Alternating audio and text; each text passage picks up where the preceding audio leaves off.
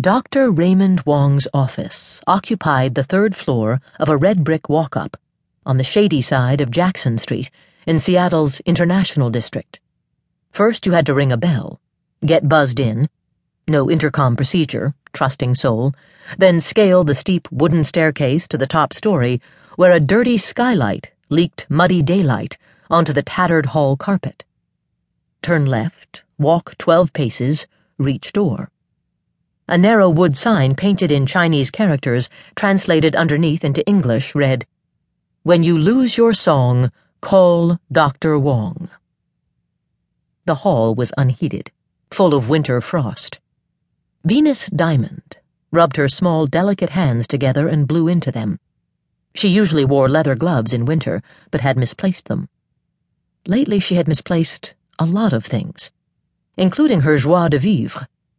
Her fingers ached from the cold and were chapped from overwashing. She raised a limp fist and knocked on the door. While she waited for someone to answer, she stood in the dank hall, staring at her hands, marveling at how unworthy they were to wear the big, pear-shaped diamond ring, the thin, platinum band below it. Hands only a crocodile could love. Disturbed, useless hands. Like the rest of her. Depression wreaks havoc on self-esteem. And didn't someone once say that hands are maps of the psyche? Dr. Wong opened the door. He didn't look anything like she'd expected. When her U.S. Fish and Wildlife colleague, Louis Song, had recommended Dr. Wong to Venus, suggesting she see the renowned therapist about her recent troubles, Louis had described Raymond Wong as wizened, which had led Venus to envision a small, elderly, semi-bald Oriental man, a sort of Confucius in a business suit. What she got when the real Dr. Wong opened the door and appeared before her was a small shock, not altogether unpleasant, still enough of a jolt to cause her to stammer.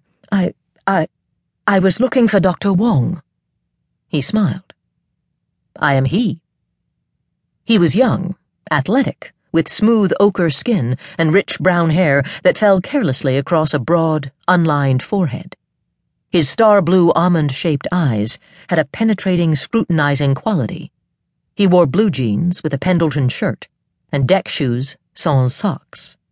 He looked like an Irishman, masquerading as a Chinese, or vice versa, a physiognomy that shrieked, "Melting pot America."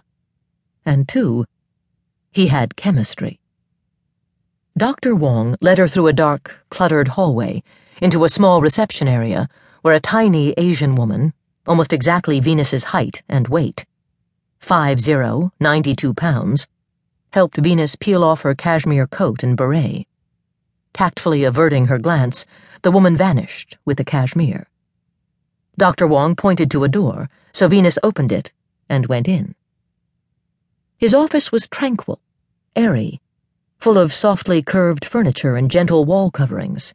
It felt warm, cozy, and a fireplace at one end spat out smoldering embers. The doctor waved a hand at the couch. Venus sank into its goose-down pillows, and Dr. Wong eased into a big leather chair facing her.